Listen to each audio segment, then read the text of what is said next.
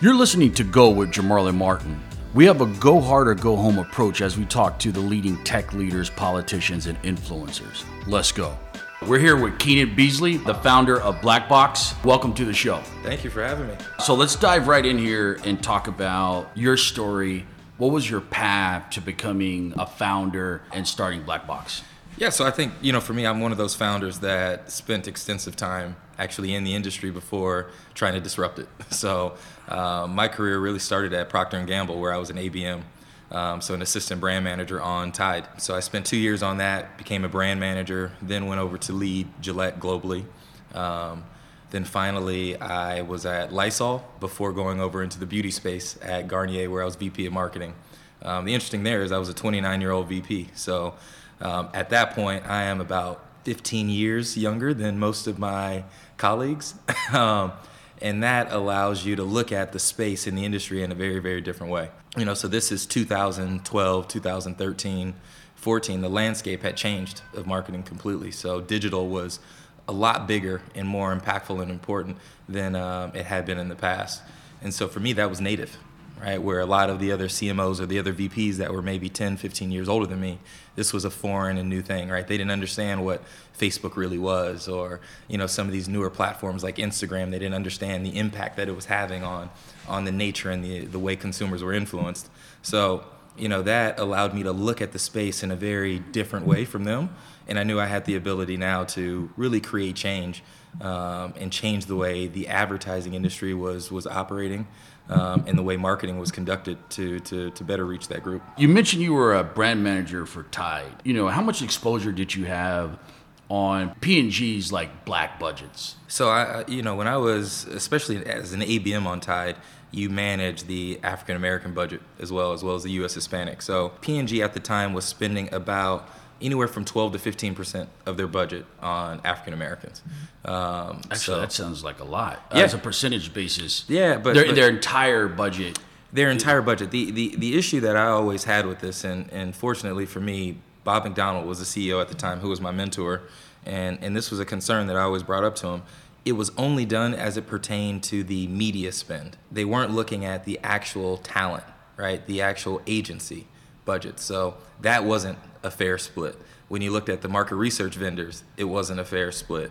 So it was only within the media buying space that you looked at that. And I thought there was an opportunity to really try to be, a bit more fair across the entire marketing spend of the business. So it wasn't 15% of marketing spend, it was 15% of the media.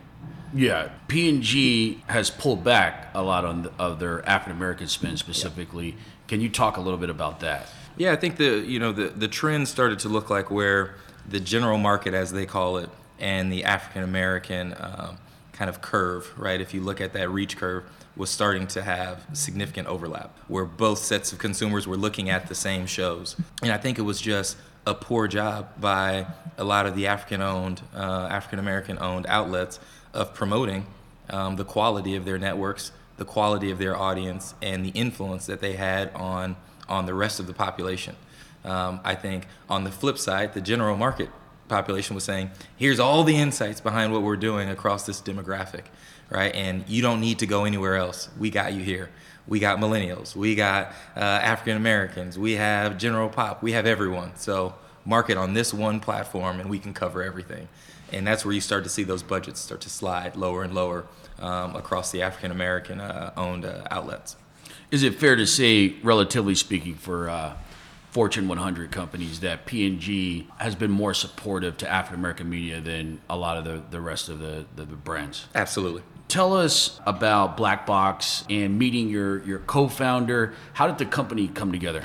Yeah, so again, when I was really looking at the space, I saw that there were two significant changes. One was the changing landscape with the consumers. There was this newer group, right, that was coming into spending power called millennials. I always hate saying that name because technically I am a millennial and I would never put myself in that kind of box. And I think those demographic titles are kind of nonsense right now. I think it's much more at a psychographic level that we operate. But regardless, that was a point of confusion for brands. The other thing that was changing was the amount of data and what was available. right?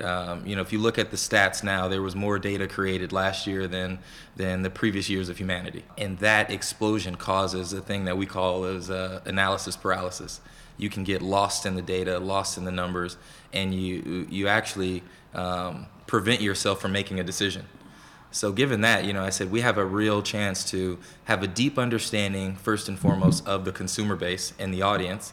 And then secondly, be able to break those insights down into real actions to deliver great results and accelerate growth for brands. When I wanted to do this, the first person I thought about was my business partner, Deanna. And she is, what I'd like to think is probably one of the top market researchers in the industry. As fast as my career accelerated, hers did right at the same rate. So we came out of West Point, we worked at P&G together, we worked at Reckitt Benckiser together. She was a 29-year-old VP just like I was, but in that field of market research and insights. And that combination of us bringing brand strategy together and deep, rich insights and putting it in one platform, we knew that we could then sit right alongside the brands and develop data-driven strategies around audiences and then bring the creative to them, right? So you and Deanne, am I pronouncing it? Deanna, yep. Deanna, you're both at West Point. Can you talk a little bit about kind of, hey, I acquired, a certain amount of discipline at West Point. It's it's different than the conventional college experience. Can you take us back there? West Point's way different than college experience. Sometimes I wish I went to a regular college. But, West Point is fantastic at teaching you, yes, discipline, but more importantly, attention to detail and the ability to change gears, right? Switch from military to academics or to football or basketball. My business partner played basketball there and I played football. So, in the course of a day, you have to wear 3 different hats. That's very similar to being an entrepreneur, right? There are days where I'm strictly in the finance mode and I'm working on investment pitches or in that. Then there's modes where I'm in a really creative space and I'm working with the creative team on a campaign. Then there's sometimes it's really just the discipline of being just purely in a leadership role and trying to motivate an organization, right? Yeah. Or come up with the right process. So you wear a lot of different hats as an entrepreneur, and I think that's a skill that we really started to perfect at West Point. But yeah, it's a grueling curriculum. But I think the best part about the curriculum is everyone has an engineering background, and the process of engineering and the ability to reverse engineer things, I think is really strong when you're trying to lead a business, because there's a process and a formula that you're trying to create, which enables scale, right? That's what everyone's looking for. So you and Deanna are trained engineers. Yep. From West Point. Yep. So when you walk in a room with investors, how much does that help you? That, hey, we come from West Point. Hasn't helped too much yet. I wish it helped a little bit more. I think every investor, they look for certain pedigrees, right? And I think West Point unfortunately hasn't been known for a lot of entrepreneurs, even though there are a ton. Yeah, Vinny Viola is an amazing, billionaire entrepreneur, right? The founder of AOL was a West Point grad. So I think that's just not as well known. So people look at us more in the sense of organizational leadership, but not from the creative or disruption piece. Which is what people expect of entrepreneurs. So, part of Deanna and I's mission is really to change that narrative and show that there are a lot of different skill sets that come out of the military. What does Black Box do, and how are you guys different from some of the other platforms that are out there? Yeah, so the big thing for us is that we're end-to-end. So, when you look at running an organization, people are very siloed in the marketing industry. Some people only do digital creative. They only do social creative. They only do insights and analytics, and maybe in only a certain portion of it. We're fully stacked. So we go from everywhere from brand development to demand creation to fulfillment all the way to measurement. And that's a really competitive advantage in the industry, because we're not focused on the silos. We're focused on one end goal, which is accelerating growth for our clients. And we're able to put skin in the game. We're happy to match the marketing investment of some of our partners. And that's something that an agency, for example, would never do. They're not able to even function that way in their business model, because they don't have the skill set to impact change on a business. Explain Black Box to my grandma back in Watts, California. Yeah, so I always talk about Black Box. Simply put, there are people on one side of the table and there's brands on one side of the table. and they're always trying to get to each other. The space in between is the black box, and it's what's confusing, right? How do we reach and find each other? Our mission is to really add a level of clarity to that space. So we're trying to give both people the tools and insights in order to reach each other. Okay, got it. And the platforms that most of your clients are marketing on, where you can add value. Yep. What are the 5 top platforms that they're marketing on? I mean, from the social channels, that's huge, right? Yeah. So, Facebook obviously is still a dominant force. Google obviously is a dominant force. I think you're seeing Instagram really double down, and brands are starting to understand that platform and understand how to market and sell on that platform. And the insights that are garnered from that and that they're releasing have been really, really strong. So I'd say for sure those are the top 3. I think YouTube comes right in there if you kind of consider that under the Google umbrella. And those are the ones that are really dominating from right now. Everything else is pretty ad hoc. I think what's exciting to see in the landscape is that brands are really focused on the experience that their consumers are having. And I love this shift because as you look at the process of goods, most products are at parity with one another, right? I talk about Tide, and I love Tide more than anything, just about, right? It's my favorite brand, the first brand I worked on. But the cleaning level of Tide is so good that you need a microscope to be able to see it, right? The average consumer doesn't even understand that. So at a certain point, you can't talk about how well you clean. It's the experience that you're giving the people that you're selling to. And the more that brands figure that out, the better off they are. So I'm seeing a lot more experiential events that they're doing, a lot of pop-up shops, really participating in festivals and different things where consumers can interact with the brand, right, in a one-to-one personal level to really separate themselves from the pack. If Facebook, you mentioned that's one of the popular platforms your clients use and that you help them manage and optimize. Yep. If Facebook's business was to materially decline over time, would that impact your business? It wouldn't impact my business per Yeah. se, but I think it would cause a significant pivot in the marketplace, and I've really been coaching my clients to prepare themselves for that pivot because that's a real threat to their business. Got it. If someone gave you $1 million and said, hey, you got to go long or short Facebook, you got to pick one. Yep. 5 years from now in terms of that time horizon, are you betting against Facebook, or would you go long thinking that the company's value is going to increase? Tough question. Right now, I would say I would short it, right? Just given where they are. And that's without having great insight into their future acquisition models, right? They're active in the space, so I think Facebook will be a drastically different company in 5 years than what we know today. Yeah, full disclosure for the audience, I'm short via puts with a 150 strike price. It's down 3% today. But on this show, we don't give a fuck about Facebook. Okay, so, recently, there's been a lot of controversy over Cambridge Analytica, downloading 50 million user profiles from Facebook's perspective. Hey, they breached our rules. That's the only way, they were able to get this information. We're sorry. We were deceived. What is Facebook doing wrong? If you could sit down with Mark Zuckerberg and Sheryl Sandberg and maybe kind of, consult them on hey, what are the big things you guys are doing wrong?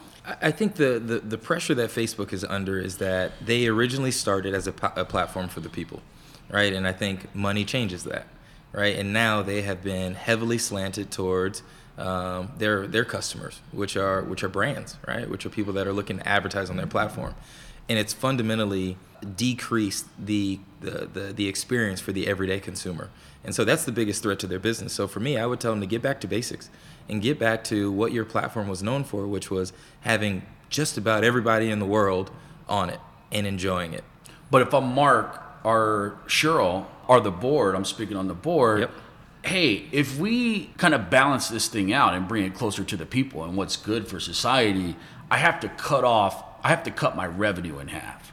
How do you respond to that? I don't think you would cut your revenue in half. I think right now they have fundamentally changed the way that we see value, right? And they are in a spot where they can control the prices, right, of the market. And that's what's just fascinating about their business. So I don't think that would actually happen. I think they would reframe and put value back on the amount of time that people are spending on their platform. And that's the shift that they're doing now, right? That's the big change in their algorithm when they say, hey, we're going to reduce the amount of content that you see from media publishers and get it back to friends and family.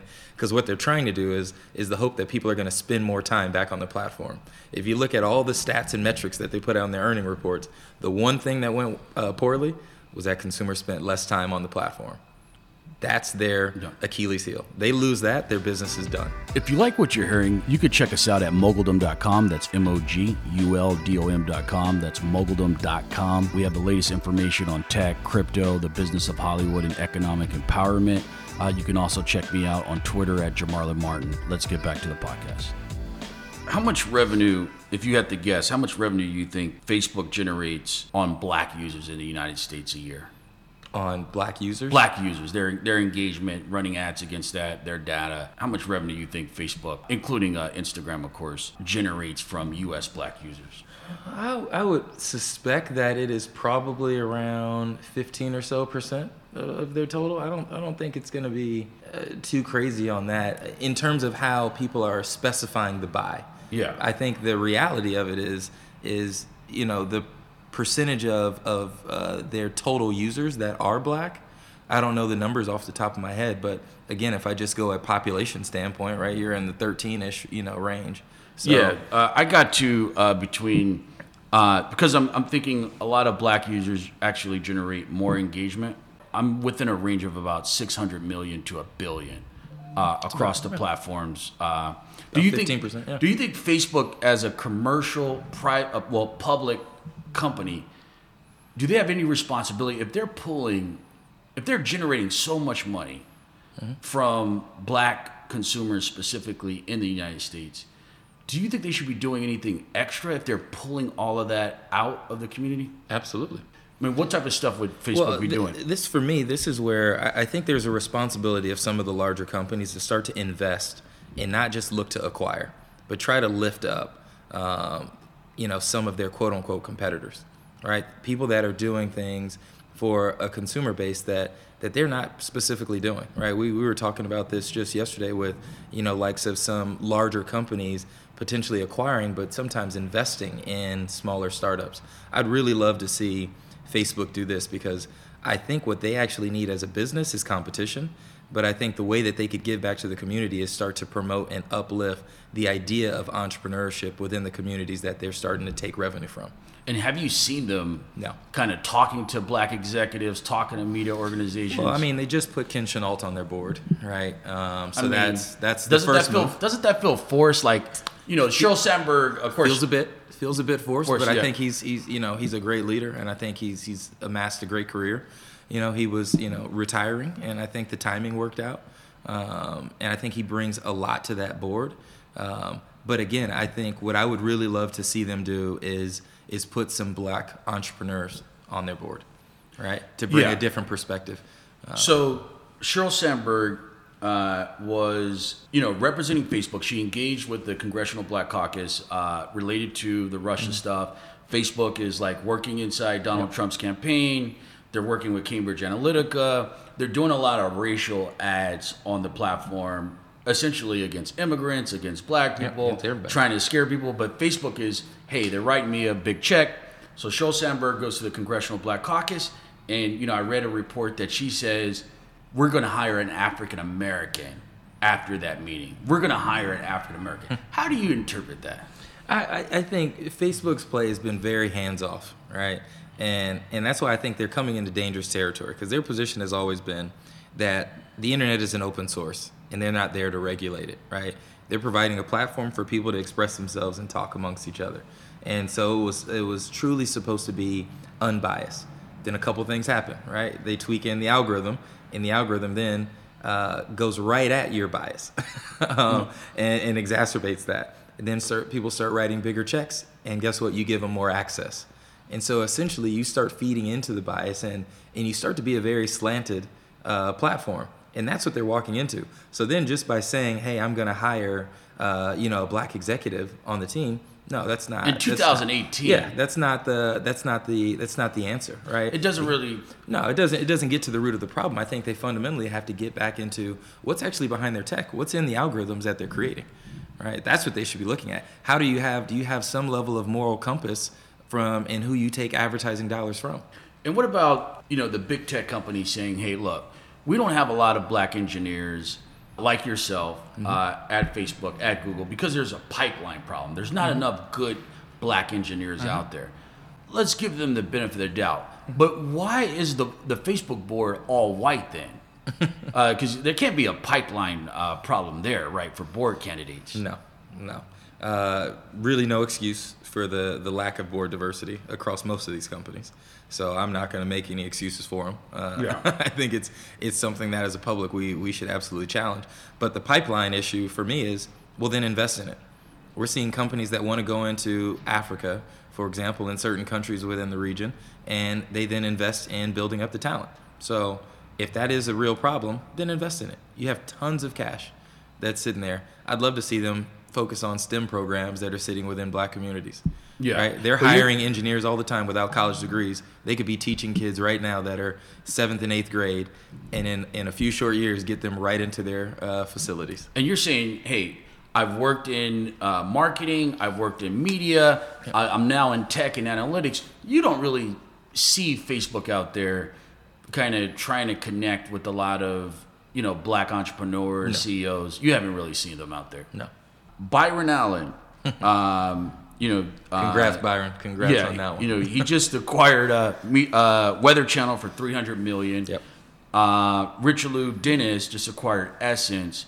Do you think these are kind of outliers, or do you think this is a trend where you're going to start to see black moguls kind of doing more big deals out there? I think it's definitely going to continue, and I'm excited to see what's going on right now. I think what's even more exciting is that a lot of the black moguls are just being more vocal. I think before they were virtually hidden. Right? Robert Smith has been a billionaire for years. Yeah. And no one knew about him. And now he's much more vocal. He's had the most successful private equity company and been the biggest buyer of enterprise software for a decade. Killing it. Right? Track record. Yeah. Is just insane. Hit after hit after hit. Yeah. And no one knew him. Right? He's been a leader in that space of what we consider as this kind of Silicon Valley, world. And it's been two brothers doing that. Yeah. So I think the fact that they're out there more is people can see them and they can aspire to that. And I think that seeing moguls like Byron Allen and these guys being more active, and Richelieu Dennis is a fantastic guy with a family-run business that did extremely well. Younger folks like me seeing that is something that we strive to. So now you're starting to uplift the younger generation. And so that's just going to create more and more of this, right? This wave is going to continue, which is exciting. So, you've been through the startup grind.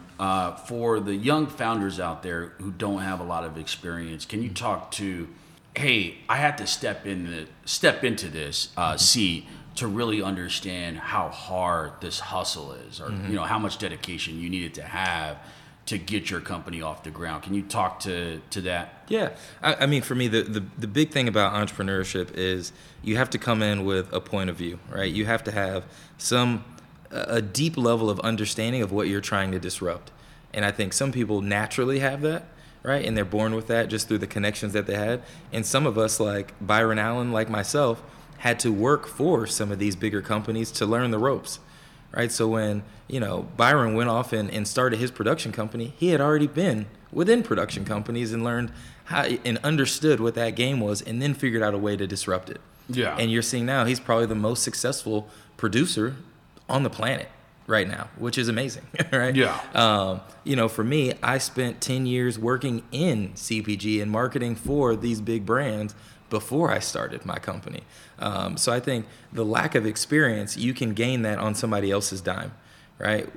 Byron gained experience while being paid. I gained experience while taking a salary before we disrupted. And then once you go off and start the startup piece, there is no preparation for that. You generally believe that, hey, you should go in the corporate world first, get some experience before you step into that seat. Not for everybody, but not for everybody. Yeah, for most people. I think a lot of people need that. Yeah. A lot of people need that because what that becomes, it gives you a sense of confidence when you go out there. And the biggest thing for an entrepreneur is to be confident, because you're going to run up against a lot of walls, and you know that as well as I do, right? It is not a smooth journey or path. And your grit, your confidence, your determination, your will is what allows you to keep going.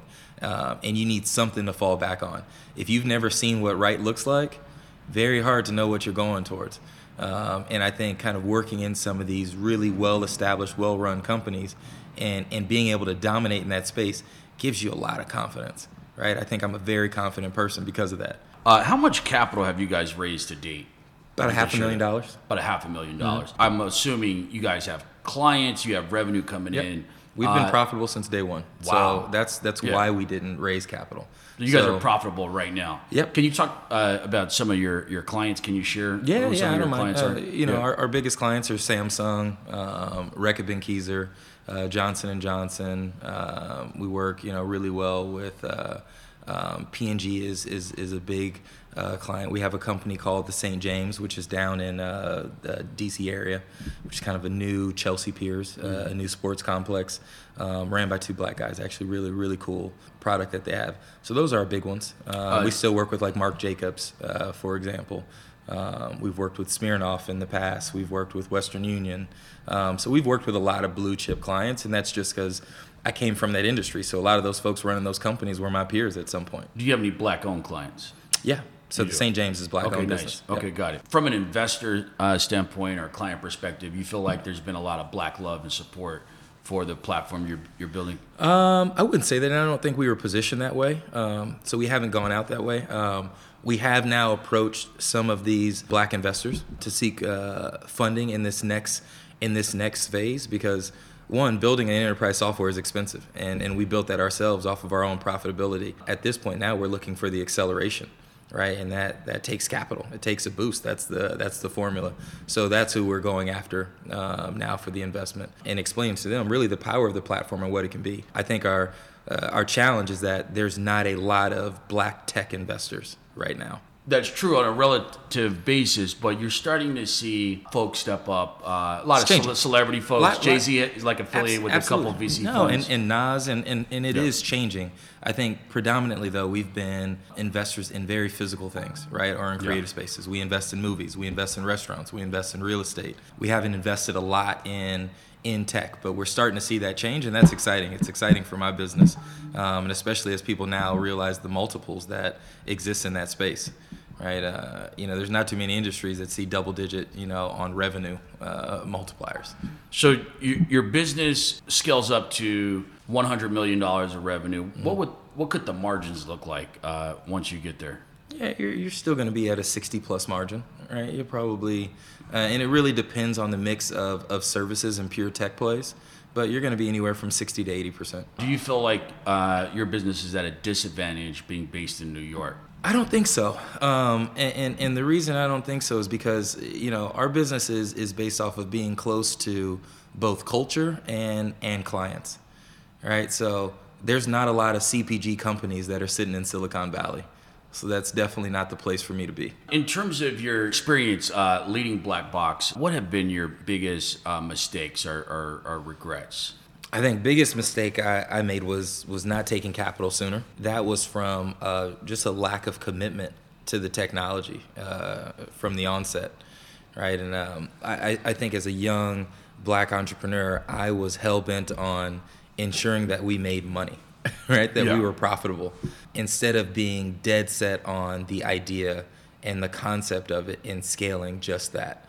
Well, you're profitable now. Obviously, you we were possibly could have been growing faster with the money, but do you think there's a good chance you may have not been around where the VC wants you to go and kind of do all these crazy things so you could be a unicorn too fast? Always the risk. Yeah. Always the risk. But you feel like, net, you should have took capital early on. I think so. Yeah. Is that because, some folks kind of were able to take some segments of our market. We couldn't move fast enough and big enough, and they took the chunks of that market. They did. I think what's interesting about us is I think we were a bit ahead of the market, to be honest, when we started. Right. So 4 years ago, talking about an end-to-end solution, the technology wasn't quite there yet. Python coding wasn't as popular as it is now. So the level of machine learning and AI that's needed to run a business like mine was either expensive or very hard to find, right? The individuals that could even run it. And I think it just took us some time to get to that point where now it is a lot easier, and we do see it as the future. And now we're able to truly live our mission. Like I said, I think being early, though, is good if you can simplify the story in a way that investors understand it. And I think that's just the art of storytelling, and that's something that I think, something I needed to improve on back then. Do you see any difference of between pitching to a New York investor and a Silicon Valley investor? Definitely. I think the Silicon Valley investors are much more open to concepts around technology, where a New York investor is really looking for traction first and foremost. And so they just want to see, there's a saying, are the dogs eating the dog food? They're looking for that. It's very almost transactional in a way, where in Silicon Valley, they get the idea of disruption and how long it can take, and they're looking to stimulate it. So yeah, it's a slightly different mindset. And yeah, you have to pitch it in different ways, for sure. I want to thank Keenan Beasley for coming on Go. Appreciate it. Thank you guys for having me. Thanks everybody for listening to Go. You can check me out at Jamarley Martin on Twitter, and also come check us out at moguldom.com. That's moguldom.com. Be sure to subscribe to our daily newsletter. You can get the latest information on crypto, tech, economic empowerment, and politics. Let's go.